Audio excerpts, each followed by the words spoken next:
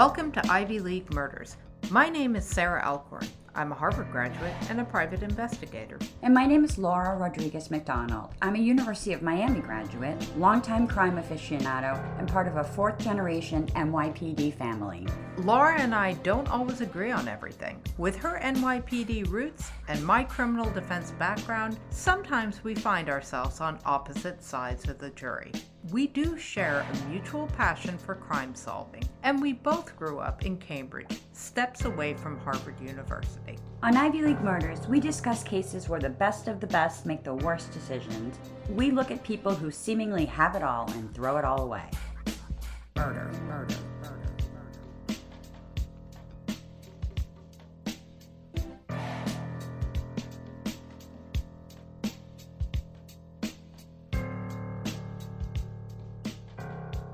How did mega pop star Britney Spears become the face of a serious issue in this country? And the issue is conservatorship. At any given time in the US, conservatorship affects 1.3 million people. Here to explain what conservatorship is and also the details of the Britney Spears case is David Coale. We're honored to have him back here on Ivy League Murders. David is a fellow Harvardian. He is one of Dallas's top appellate attorneys, and he also has a great podcast called Coale Mind, which puts current events within the context of constitutional law. We welcome you again, David. Today, we have the pleasure of having David back to talk about conservatorship and Britney Spears. Britney Spears has actually become the spokesperson for this issue and really has brought all sides. It's become like a bipartisan, everybody's kind of come together for this issue. It's an extraordinary story. When we last met, we talked about what the Pennsylvania court called an unusual one-off case. This is just not going to happen again. Here we are again on something similar. There are many conservatorships, guardianships, that sort of proceeding across the country, but not one like this. This is wild. This has been going on for years. The subject of the guardianship, the conservatorship, who supposedly cannot manage her own affairs, is out performing as a highly paid professional singer, one of the top stars in the country. It's just extraordinary. But it brings to light some interesting aspects of how this part of our legal system works. It's really important. It doesn't grab headlines the way a lot of the criminal cases do, but millions of people's lives are affected by it, often in very profound ways. And this case does surface a lot of things that are more day-to-day and very relevant to people besides Britney Spears' concert schedule. I'm going to back you up right there, David. And can you explain to our listeners what conservatorship is? Conservatorship is an example of a kind of proceeding that every state has in some form or another to help to resolve the situation where someone can't take care of themselves. It is most often seen in situations where you have a severe mental illness, a severe physical problem, like somebody has a stroke, or they have a severe substance abuse problem, and they just have to be separated from whatever's causing them to abuse that particular substance. And the way it comes up takes many forms. It can be the police arrest somebody and realize there's a bigger problem there than just someone having a bad day. Relatives can become concerned for someone, or doctors in the hospital, someone has a serious health event there, they can begin the process. So it goes by different names in different settings, but conservatorship, guardianship, that concept is used in the probate courts, in the wills and estates setting, in juvenile courts when you have youth that have some troubles, and in the criminal courts where sometimes in addition to criminal punishment, sometimes as an alternative to it, person is sent into the mental health system for some attempt to try to help them solve their problem as opposed to just having incarceration. And then that's the general lay of the land. Every state has their own different procedures and their own different settings, their own different burdens for that. This particular situation that Britney Spears is in, this conservatorship, is sort of tied to the mental illness part of what I was describing before. Someone is just not capable of handling their own affairs, even though they're physically in good shape and all that. This one's gone on for so many years, it's hard to really assess that anymore. But in the California procedure, it's one of the specific procedures they have for helping in that situation. If you have somebody that just can't manage their life, you can get a court involved and put safeguards and other people in place to help that person's affairs not just go to waste and be mismanaged. So does it always involve assets? No, again, this is speaking at 60,000 feet, but a guardianship can be over the person or over the estate. Those are the terms of art. So if someone is unable to take care of themselves physically, you would have a guardian of the person who's tasked by the court or whoever's in charge to make sure they get the medicine they need, make sure arrangements are being made for their shelter. Guardianship of the estate means the person can do whatever they want to, but the estate, their bank accounts and that sort of thing are under the control of another person. Sometimes it can be, you can have both in the same place and it can be the same person. Sometimes it's different. But those are the two things. The physical health of the person is one reason you have a guardianship, and then the business affairs of the person are another reason, to make sure their house doesn't get burned down or something.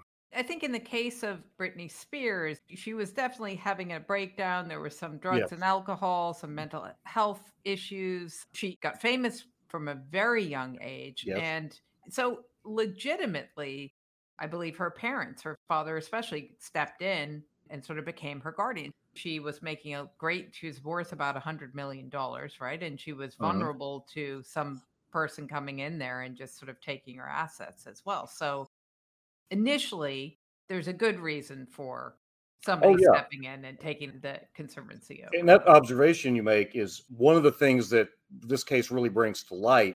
These proceedings have, generally speaking, again, have three stages. There's an emergency type thing on the very front end that usually involves the first day or 2 days after the procedures start going. Like someone is running around the house with a knife saying they're going to kill themselves. Well, then you can jump in there and do certain things on an emergency basis. And the second phase is what I would call immediate treatment. You can't just put somebody in a hospital for the rest of their life because they had a bad day and were running around saying silly stuff with a knife. You have to, after a couple of days goes by, whatever the rules prescribe, you have to have another hearing involving whatever kind of evidence that state says is appropriate to say, what are we going to do now? Are we going to let you go? Or are we going to insist that you have some kind of treatment before we let you go? And what are the conditions going to be? And depending on the state and the procedures, you can have a court be involved. You can have different experts come and testify and that sort of thing. And then the third stage, which is the one the Spears case brings to light, the long term. Okay, the emergency is solved. They're no longer an immediate threat to themselves or anyone around them. Treatment plan fixed. We figured out what we're going to do. We're going to see this doctor. We're going to do this with the kids. Everybody's taken care of for the next little bit. What happens when that's done? And then 6 months from that, and a year from that. And that's a challenging part of the system to operate. On the front end, there's all this energy. There's an immediate threat, and everybody's excited, and everybody wants to really resolve it. But 2-3 years down the road, people kind of fall into habit.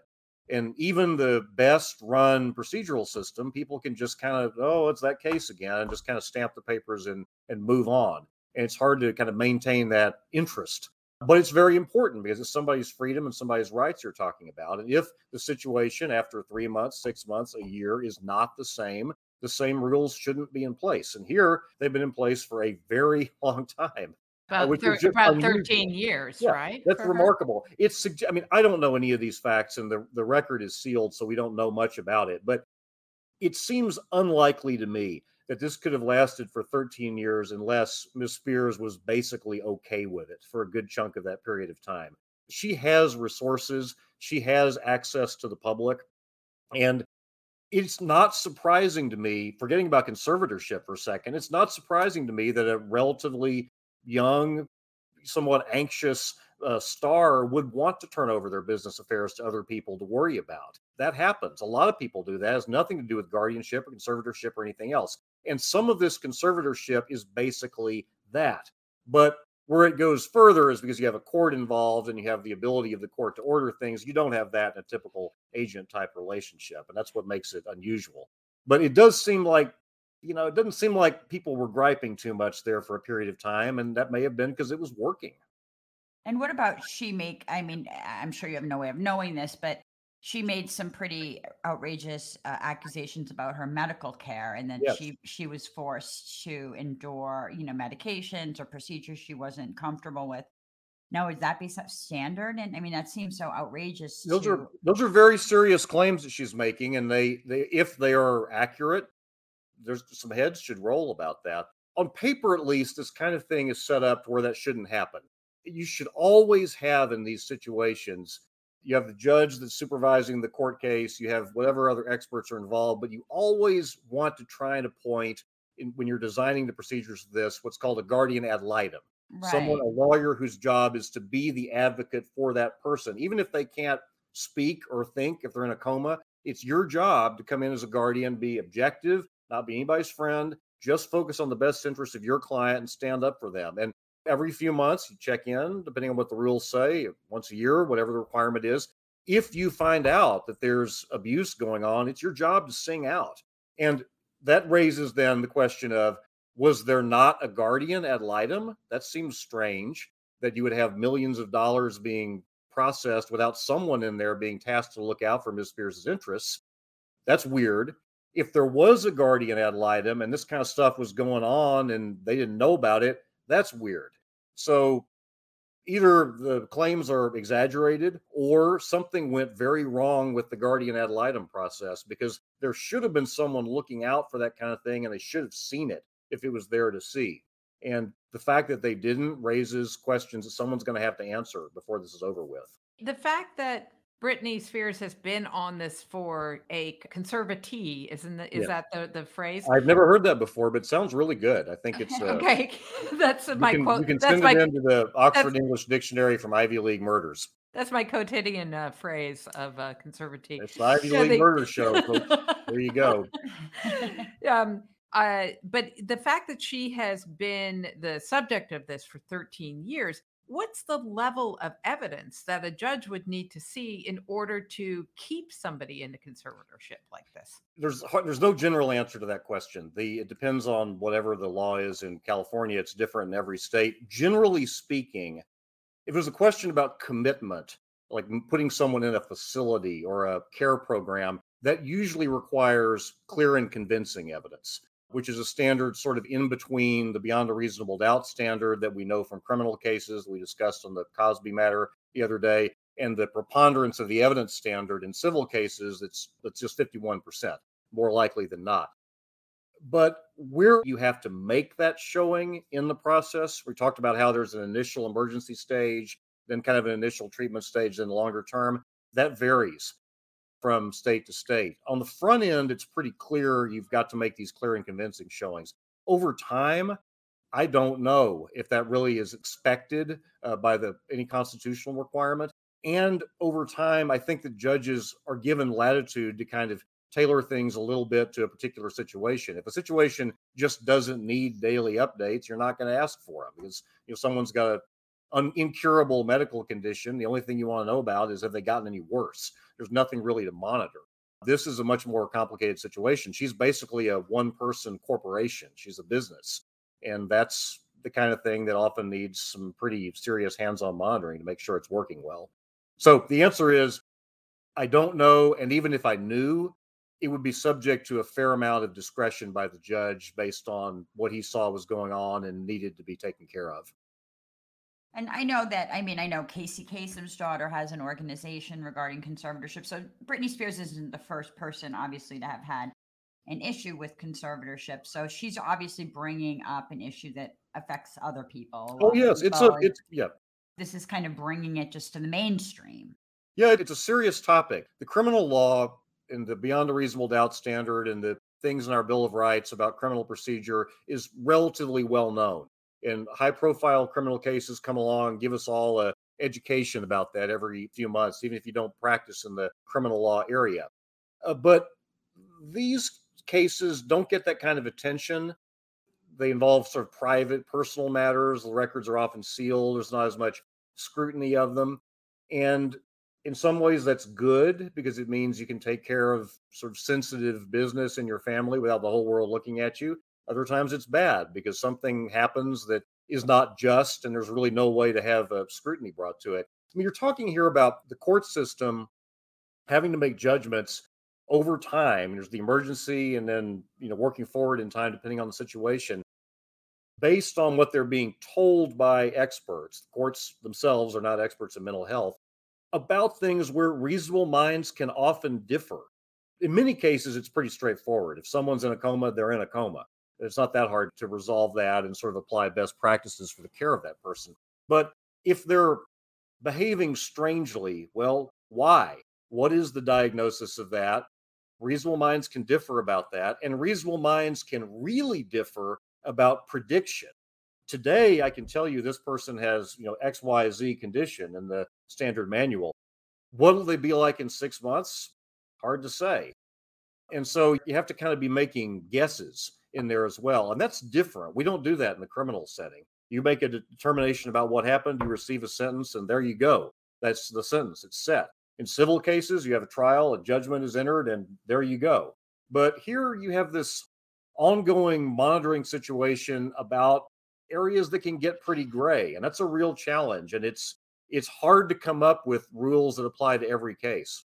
I can't help thinking that somebody's kind of mental state, and she was pretty far gone. She was shaving her Sure. head. She was going outside of changing rooms naked and in department stores. I mean, there was some pretty acute behavior on her part, but I can't, and lots of drugs and alcohol, but I can't help thinking that somehow that taints somebody and they sort of have to live along with that legacy.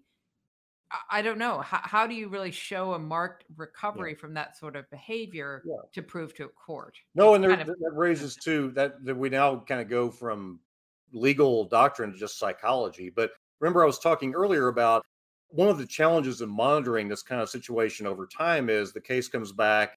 The court's got a million other cases. Let's, oh, I remember that case. That was that lady that cut all her hair off and was running around in the street. That sort of initial impression sort of stays with you.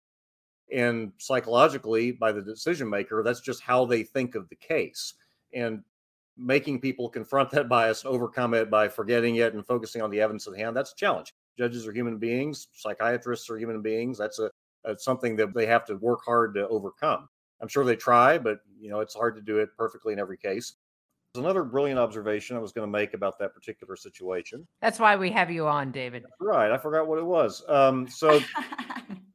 Well, I think it's the question of the problem of the initial impression someone makes when they enter the mental health care system. If they go into a situation that requires long-term monitoring, how you shake that initial impression, because there it is, top of the file, every time somebody picks it up. And with Britney Spears' case, it was like, crazy nuts all over the place, all these pictures and media coverage. And no, it's very hard to shake every time you look at it. So no matter what you hear, that's always kind of in the back of your head. The other issue that you confront here is with people that are released from the system. So someone goes in for whatever reason, they're there for a couple of days, maybe they have to stay for another week. All the people involved decide they're okay to go. How exactly do they go back to their employer and say where they've been for the last week or so, assuming they're employed? Well, I kind of got involuntarily committed to the local mental health institution. People are going to react to that in certain ways, and it's probably not going to be positive. And so you're not talking about a criminal conviction that has certain legal consequences. You're not talking about a civil judgment that's essentially just the right to get money, but something in the middle about which people have a lot of personal opinions, many of which are not fair. There's a lot of unfair bias in our thinking in the society about mental health problems. But getting in the system and being stuck in it for an extended period of time, aside of whatever issues there may be for your own health and your own development, there's stigma associated with that. And you may not be Britney Spears with all these photographs in People magazine, but you come across that way to other people when they hear about your experience, and that's going to affect you and different things you want to do in your life. I'm kind of hoping that if anything that comes out of this case, it will kind of help break down some of the stigma and bring this case to the forefront so that we have a better understanding about this issue, since it does affect so many people. It would be nice. It would be nice. It's unfortunate that it has to come at the expense of anyone's problem. Absolutely. And I don't want Ms. Spears to have any more trouble in her life than she's had. She's had more than her share, even though she's had great success as well. And having to go to court and spill her guts out every few weeks in these hearings, I'm sure is very difficult. But to the extent the judge and the whatever appellate courts look at it can sort of manage that discussion and make it go in a positive direction. It's hard to have laws that apply to every situation because they're also different depending on the people. But if they can say, here's 2 or 3 principles that we really need to keep in mind in these kinds of cases, Here's how we're going to apply it here. That might stimulate some good discussion.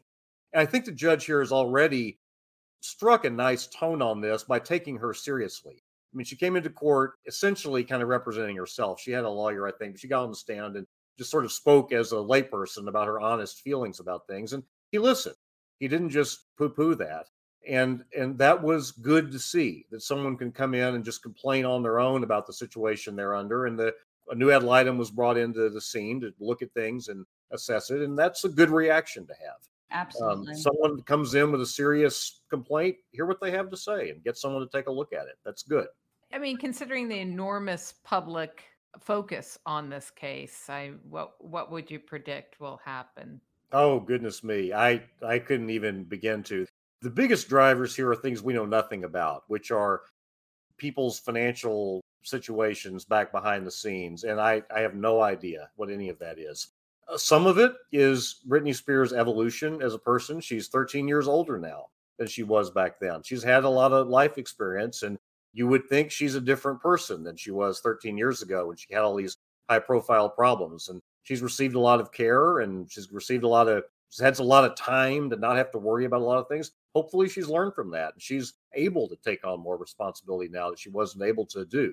We don't know about that either. Other people are going to have to make judgments about that are closer to that situation. But assuming the judge can get an accurate sense of what's going on financially and satisfy himself that there's no funny business, or the funny business can be fixed and a new framework can be put in place, and that continuing this is really in her best interest in light of her growth as a person and what her current life situation is, something comes out of that that's going to involve a lot of fresh new faces, I expect, in some roles. Maybe the family stays around, but there's probably going to be more oversight in it, just because this has kind of been behind the scenes quite some time. And, people develop bad habits when no one checks up on them. Well, the cynic in me does think obviously the money is a huge motivator. Okay, let's say of the 100 million that 95 of it has been spent, does she have any legal recourse to get if she's been under a conservatorship?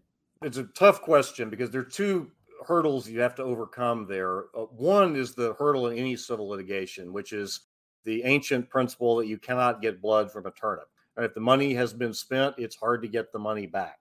The second is that people that are appointed to positions of authority like this, a receiver in a business case, guardians, they're given some deference by courts, some leeway in making judgments. And I'm not suggesting it's an automatic defense that they say, I used my best judgment and I just happened to lose $95 million. I'm not suggesting that's a valid defense, but they are going to get a little bit of a break if they seem like they were really trying and just goofed, because we want people to serve as guardians and receivers and conservators and that sort of thing. And if they're automatically on the hook every time some investment doesn't work out the way you want it to, no one's going to take the position. So there's some extra hoops you have to jump through in bringing a claim against someone who's been put in a position of authority like this. Now, the flip side is they're expected to, be able to account for every penny too. If you just goof and make a mistake, you probably get the benefit of the doubt. If you stole something and you can prove it, that's a very serious problem because you've been given a lot of trust. So you, in some ways, have fewer hoops to jump through on that claim. I guess I was less skeptical of the guardian ad litem and more skeptical of her family, of her parents misappropriating funds. Yeah. But So, I'm not saying they have. Yeah, we don't have any, but we don't know that that's been done. Right. No, I let me put it this way.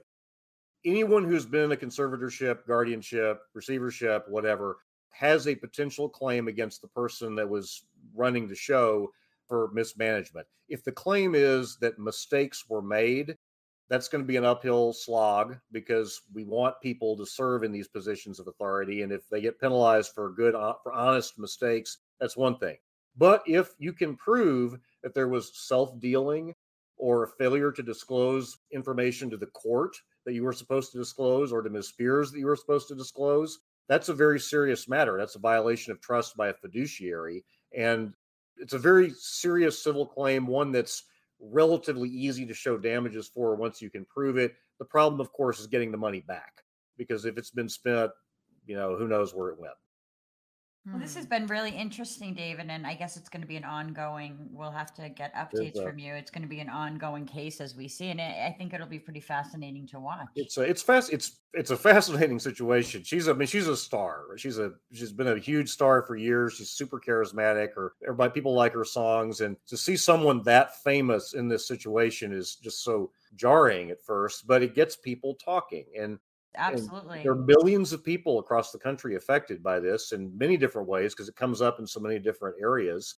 And to the extent it gets people thinking and making sure that the processes are really working as effectively as we hope they would, that's great. That's something that these people can get forgotten that are in this part of the legal system because they're just sort of off there in the back room being watched by people away from the scrutiny of the court every day. And we hope things are going well. It's nice to just kind of check in on that and confirm that for ourselves.